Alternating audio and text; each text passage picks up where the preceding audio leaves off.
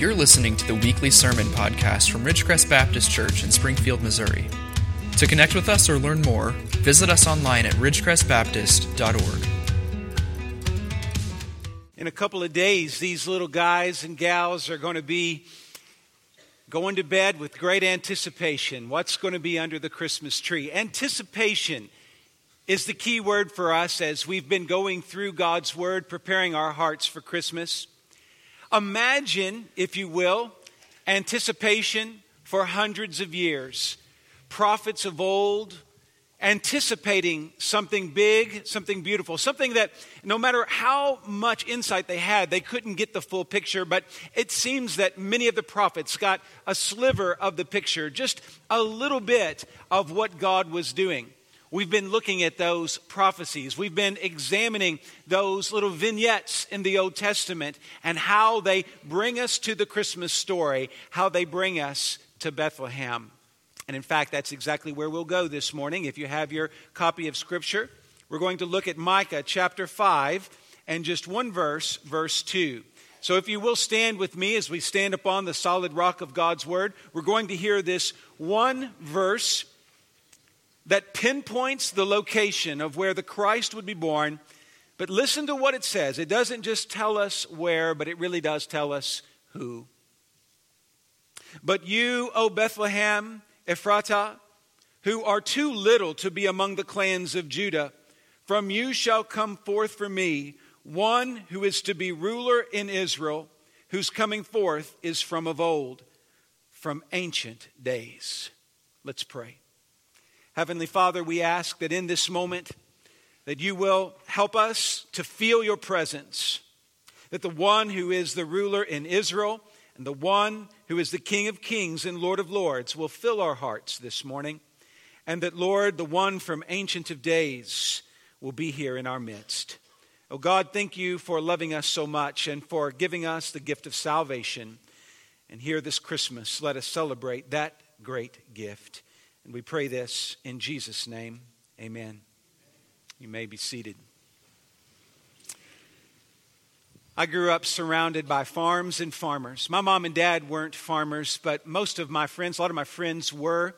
And I can remember many a day enjoying frolicking around in old weathered barns with floors of dirt, the smell of animals. I guess because of that upbringing and being around a more country setting, this story I'm about to share with you has really appealed to me over the years. Perhaps you've heard it, but I think it's one of the best illustrations of why Christ came. The story is told of a farmer, probably in the plain states where there aren't too many trees, certainly no hills. And when the cold winds blow in from the west in the winter, they can come very quickly and it can grow cold very, very quickly. And the story is told about a farmer who had finished his day and was gathering all the livestock up and putting them in the barn and getting ready for what he knew was coming, a very, very cold winter's night. A cold snap had come upon the countryside and he was getting ready for that.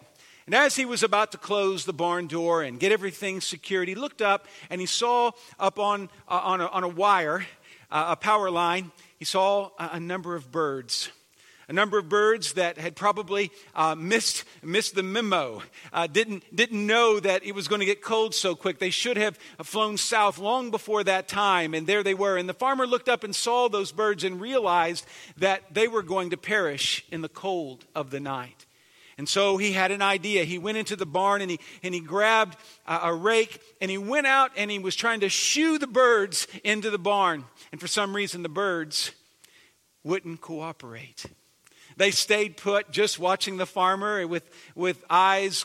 You could see the birds looking down, like, "What do you want? What are you doing?" More frightened than comforted by such things. But the farmer had the right idea. He was trying to get them to swoop down into the barn and into the warmth of the barn and into safety. It was a frustrating time. He was getting cold and the birds were simply not doing what they were told. Then he had a thought. He thought, if I could just be like one of those birds, I could fly up to that power line and I could communicate to them the problem. I could swoop down into the barn and show them the way to life and warmth. If only I could become one of them. Now we know in a story like that, most likely those birds didn't make it. But now we come to our story, and we begin to realize that we are like those birds. We are caught in this world. We are caught in our sins. We would live our lives and go our own way and do our own thing. But the Bible says that way that we would go is a way of death. But God became one of us. He became one of us so that we could know the way, so that He could guide us into the warmth of the Heavenly Father, into the light of life that is in Christ Jesus. Friends, there is no better illustration of why Jesus came.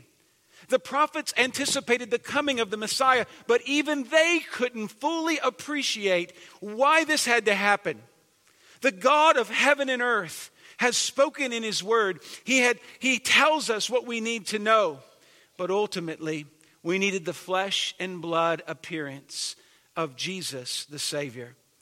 As I think about this story, as I think about the gospel story of Jesus coming and being born in a manger, when I think of the story of Mary and Joseph caring for this tiny child, no one that was surrounding Jesus there in Bethlehem could have fathomed what was going on. And the reason why is because of the great humility of the moment. How can you look at a helpless child and think that is the one promised of old, the one that the prophets had spoken of?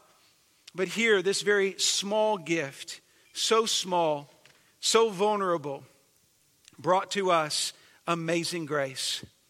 You know, the Christmas story is all about God taking pity on the little ones. Humility is the prevailing theme of the incarnation and of Christmas. I think this is the message that the church needs to hear today. We need to be reminded that God has kept us in this world. Once we come to know Jesus, church, God keeps us in this world so that we can continue to communicate the incarnation, to continue to tell people the wonderful story of Jesus and His salvation. The world needs to hear this story. The world needs to be filled with the love of Christ. Micah 5:2 is a great passage of Scripture, and it does help us launch into a journey of sorts. And I want to show you in a couple of ways here, in several ways here, how the story of Christmas is about humility. How God is able to reach down to us. And really this morning, it doesn't matter what walk of life you come from. It doesn't matter what your past is. I want you to know that Christ is able to enter into your life as well. There is life in His name. There is hope in Christ. And we want you to find that. And what's interesting is the place where we find it first is what I'm going to call a nowhere kind of place. Bethlehem, a nowhere place. Here in Micah 5, again, notice that Bethlehem is mentioned as a small place, too little to be even considered among the clans of Judah. Notice in the text, too little, it would seem. And yet God does something so big. I grew up in, as I said a moment ago, in a pretty rural part of the country. To me, a big city was St. Louis or Nashville. I thought those were just the biggest cities in the world. I didn't know any better. As I got older, I realized that they are big cities, but nothing like a New York, an LA, a London, a Milan, something like that. There are bigger cities in the world. But if you've ever been around those big cities and big city folk, you know that those places truly are, they're big and they have a gravitational pull. People want to go to New York City, not just to go on Broadway or to go to the museums and all of those things, but because that's where big business is. There's so much happening. It's the center of the universe, it seems. And so when something big comes out of New York, everybody sort of shrugs their shoulders and says, well, yeah, that's the way it's supposed to be. But here's what's interesting. Those who grow up in big places like that just think that's the way it is, that only good things can come from big cities. But when we look to the Scripture, we see that was not God's plan at all. God chose a nowhere place. By every objective standard, Bethlehem was just such a nowhere place. Here in Micah, if you take a look at this passage of Scripture, if I were to have time to give you the full picture, once again, Micah is a prophet writing in a time of crisis. The prophets are always writing in times of crisis, it seems. The people of God are not listening to the word of God. They're not being faithful. And so the Lord is speaking through his prophets, telling the people to come home. And though there is still Hezekiah to come, which was going to be a bright spot for Judah, for the most part, everything was falling apart all around Micah. And we see that in verse 1. Notice verse 1, it gives us the picture of a siege. But muster your troops, O daughter of troops. Siege is laid against us. With a rod they strike like the judge of Israel on the cheek. Okay, that doesn't sound like a good situation to me. Micah is painting a very difficult picture, a very dark, dark picture. Jerusalem is in trouble. But hear this. The prophets say, and I say to you as well, the answer to our problems in life, the hope we need, is not going to be found anywhere but in God. Some people are going to look to Washington, D.C. or New York or some big city or some big-time politician for their answers. But here in the text, what we see is that the promise doesn't come from Jerusalem, which would have been the big city. It would have been the city on the hill. It would have been Zion, where everybody thought that God would move, where God would work. But it wasn't in Jerusalem that God chose to send the Messiah. It was Bethlehem. It was in this town that is too little that God begins to do something big. Not just big, but enormously big, big enough to save the whole world.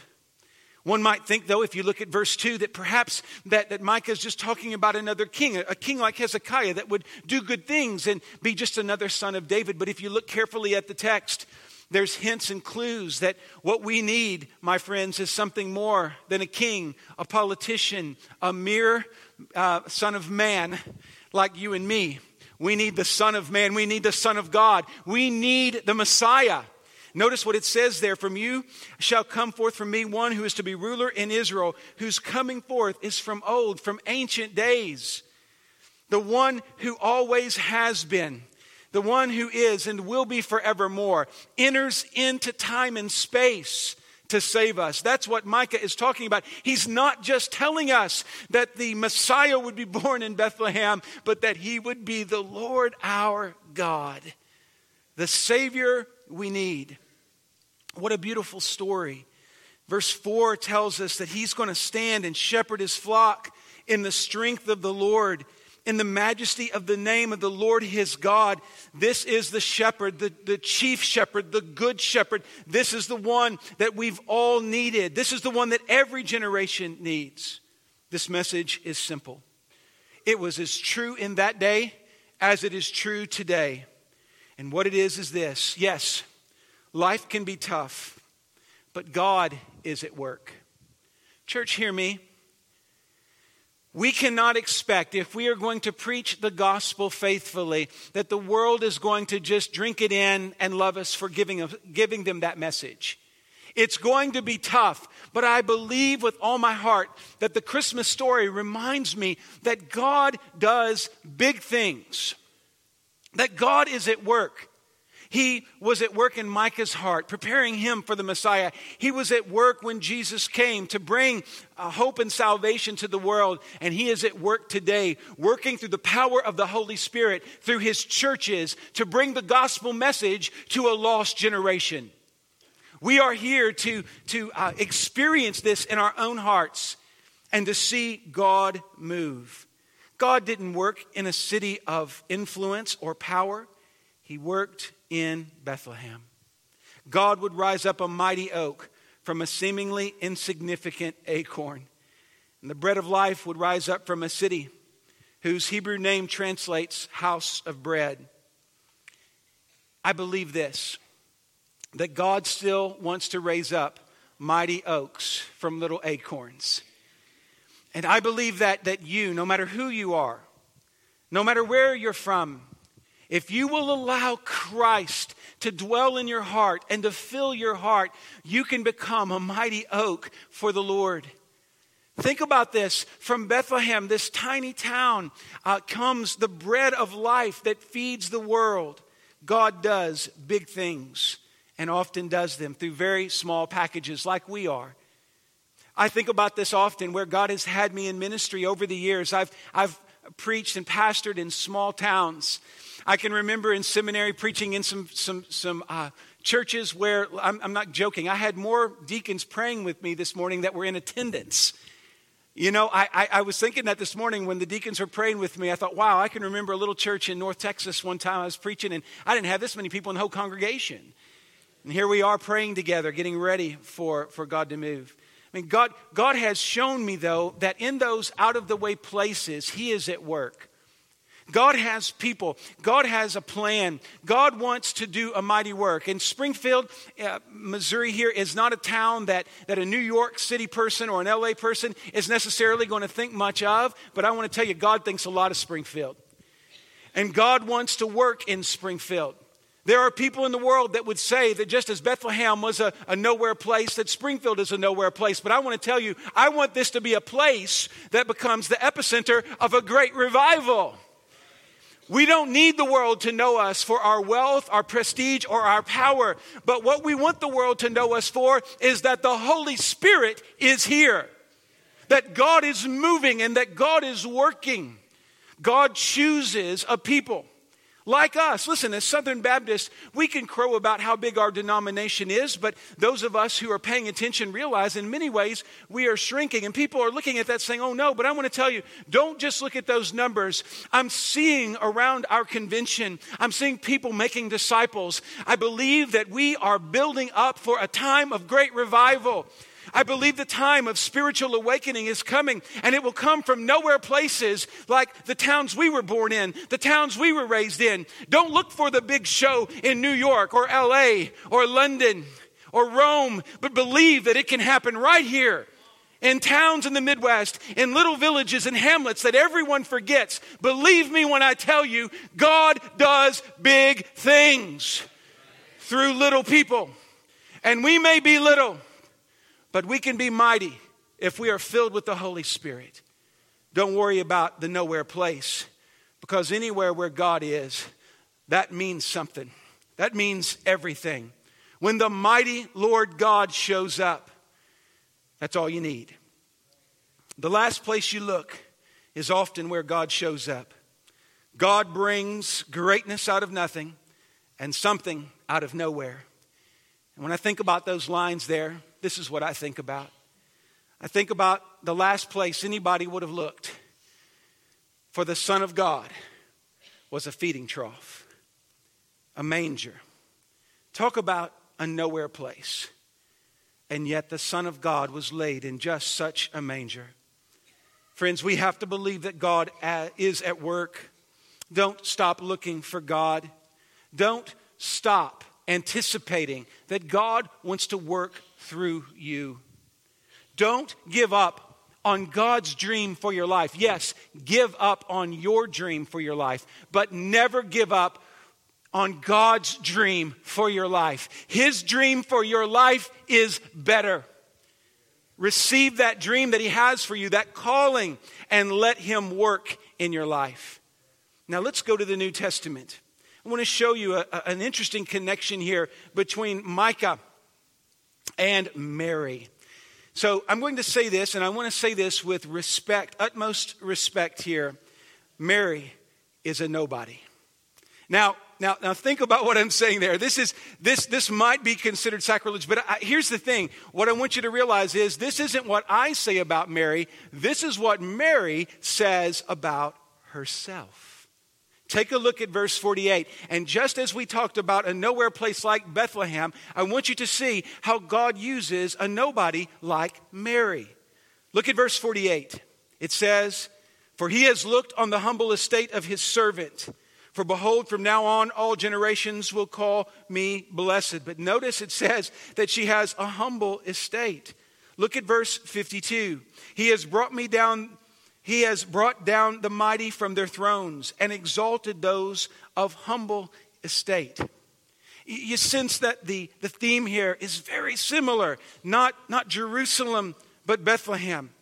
Not a princess or a queen in a castle, but a very humble woman named Mary, who was unknown outside of her tiny little village of Nazareth. That's the way that God works. He works not through the people that think they're important, but the people who see themselves as just the opposite. Those who see themselves as nobodies. One of the scariest things is when we hear our children trying to be somebody. When they want to be the one that's the center of attention. When people want to be the focus of all that is going on. Listen, we don't need that. What we need to be a people who are willing to be nobody if we can be filled with the Holy Spirit. If we can be the kind of people that point others to God, that's who we need to be. Notice in Luke 1:46, the Song of Mary begins where she says, "My soul magnifies the Lord." Mary's life purpose was not to magnify herself, but to magnify her Lord. Mary understood that she was a nobody, but that God was using her in a mighty way. Verse 48 tells it just that way, that though she is of humble estate, she knows that future generations will call her blessed because of what God is doing through her. If we want to change the world, we need Christ to change our hearts. If our hearts are on fire for Jesus, we will have lives that live well beyond our mortality. If we will be a nobody in the world's eyes and receive the power of the Holy Spirit, then we will be able to lead many somebodies to Jesus. Invest your life in eternal things. Invest your heart and soul into the Lord. Notice this, the humble estate of Mary. She considers herself a slave, a handmaiden of God. The power flows from God, for he, verse 49, is mighty. He has done great things for me, and holy is his name, and his mercy is for those who fear him from generation to generation. Who is the hero of Mary's song? It's God. Who is the hero of your song and story? I hope it's God. Because if you have any other hero, any other hope, friends, you're missing out on the power of God. Mary and the prophet Micah both help us to see how God exalts the lowly, bringing down the high, the rich, and the mighty. That's what verses 51 through 53 tell us. The world sets limits on lowly people like us, but God is not bound by those limits. He turns things upside down. When the apostles were doing their thing there in the book of Acts, that was one of the critiques or observations made about them. There, I think in the 17th chapter of the book of Acts, that they were the ones that were turning the world upside down. Church, when we understand that we are servants of God, slaves of God, nobody's in the eyes of the world, that's when we can turn the world upside down also. And I'm going to tell you, the world needs turning upside down. The world needs to be shook up. The world today is very confident and sure in itself. But we know that according to the Word of God, apart from the grace of Jesus, the grace that comes through the cross of Jesus, our friends and neighbors are lost and condemned. But we also know that the power of the gospel can save them. What this lost world needs are servants of the Lord God Most High. What this world needs is you and I fully committed to being nobodies so that Jesus can be everything. Jesus is not everything until we see ourselves as nobodies. Strive to be a nobody like Mary. Christmas is for the little ones who put God above self, kingdom above personal ambitions, holiness above desires. The only question for us right at this point is, will we become nobodies? And that brings us to Jesus. Jesus is the example of becoming nothing for everything. Take a look, if you will, if you can, turn to Philippians chapter 2. Philippians chapter 2. This famous passage of Paul's that describes the exalted Christ.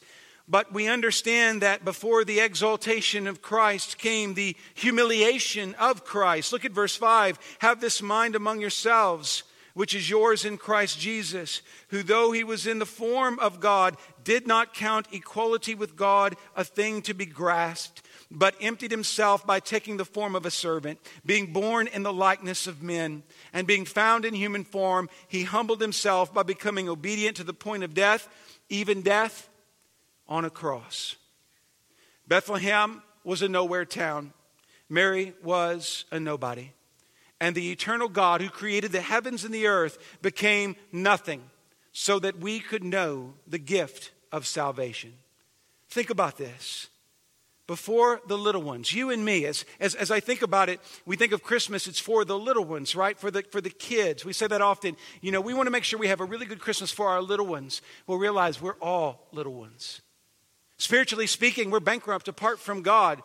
When it comes right down to it, in the economy of grace, apart from Jesus, we don't have anything, no credit at all. We are all little ones in the sight of God apart from the blood of Christ. We need to understand this, that we are the little ones, but we are important enough to God that God sent his only son. The story of Christmas, the story of Mary and Joseph and going to Bethlehem and having Christ born there in Bethlehem, the whole story just ought to blow your mind that God would be doing all of these things to save you from your sins. Don't forget that. All of the discomforts of that journey, all of the indignities of the barn, all of those things God did for you. Again, the world is going to tell you that you don't matter, but look into Bethlehem and you will see a different narrative. You will see when you look into Bethlehem and when you look into the stable that you matter so much that God gave his only begotten son in a way like this. You are important to God. You may be little in the world's eyes, but you mean everything to God. Why do I say we need to be the church that's humble, that's preaching Jesus? Because the world needs to know this. The world tells little people that they're just that they're little and insignificant. If you don't come from the right place, if you don't have the right degree, if you don't have the right amount of money in your bank account, the world will tell you that you don't count. But Jesus says you count. And he proves it by not only coming to Bethlehem, but dying on Calvary. He loves you that much. The Christmas story is about a gift beyond imagination. Verse 7 tells us about how God poured himself out, that Christ pours himself out so that he can communicate the gospel to us. In this little moment, we have the story of the birds, the sparrows, that I shared with you at the beginning, that God would take on flesh and dwell among us. That he would take on such a humble form so that he could communicate to us the peril that we are in. That the cold sting of death is stalking us. And the only hope we have is in the cross of Jesus Christ. Jesus came and not only taught us these things, but he lived and he died and he rose again. We need to be like Christ, who didn't see it as robbery to be made so humble, but saw it as a gift. When will we learn that we are at our best? When we are giving to a lost world, giving. Are they going to appreciate it? Are they going to understand it? No, but be a person who gives in the name of Jesus for the glory of the kingdom. The old King James Version speaks in verse 7 of being of no reputation. I kind of like that translation, one, because it's what I grew up with, and two, because it's actually a really good translation. But here's the thing. Jesus didn't worry about his reputation. What he worried about is your soul. And some of us are more worried about our reputations than the souls of those around us. And we're not sharing Christ as we ought to because we're too worried about being embarrassed than we are about being faithful. What the world needs us to be, we need to be humble witnesses. We need to be humble servants. We need to realize that Christmas and Christianity is about the little ones. And when we learn to give everything to those who are small in the world, those who are marginalized, those who do not know what justice is, when we give them our best, when we show them that they matter, we are living the Christian life. It's time for the church to be like Christ in this way. If we do not humble ourselves before the one who humbled himself unto death, we will die in our sins. There is room at the cross for you. And yes, I mean that by in the sense that if you don't know Christ this morning, you need to humble yourself before that cross. But I want to say this also to believers. There is room at the cross for you as well. We need to constantly bow before our Savior, reminding ourselves that not only did he come as a baby there in a manger, but he also came as a man who died on the cross. And we need to draw near unto the cross. And we need to remember the great humiliation that he suffered on our behalf. And we need to be a people who are always thankful, bringing glory to God for what he has done. The way of Christianity is humility. We see Jesus coming in a nowhere place. He was born to a mom who, by the world standards, was a nobody, and he made himself nothing. All of these points I'm making this morning put us lower, yes, but lift God higher. And when we lift God higher, it's amazing how he brings us up with him. Receive Christ. Oh, wouldn't it be great if we could just know what we need most in life?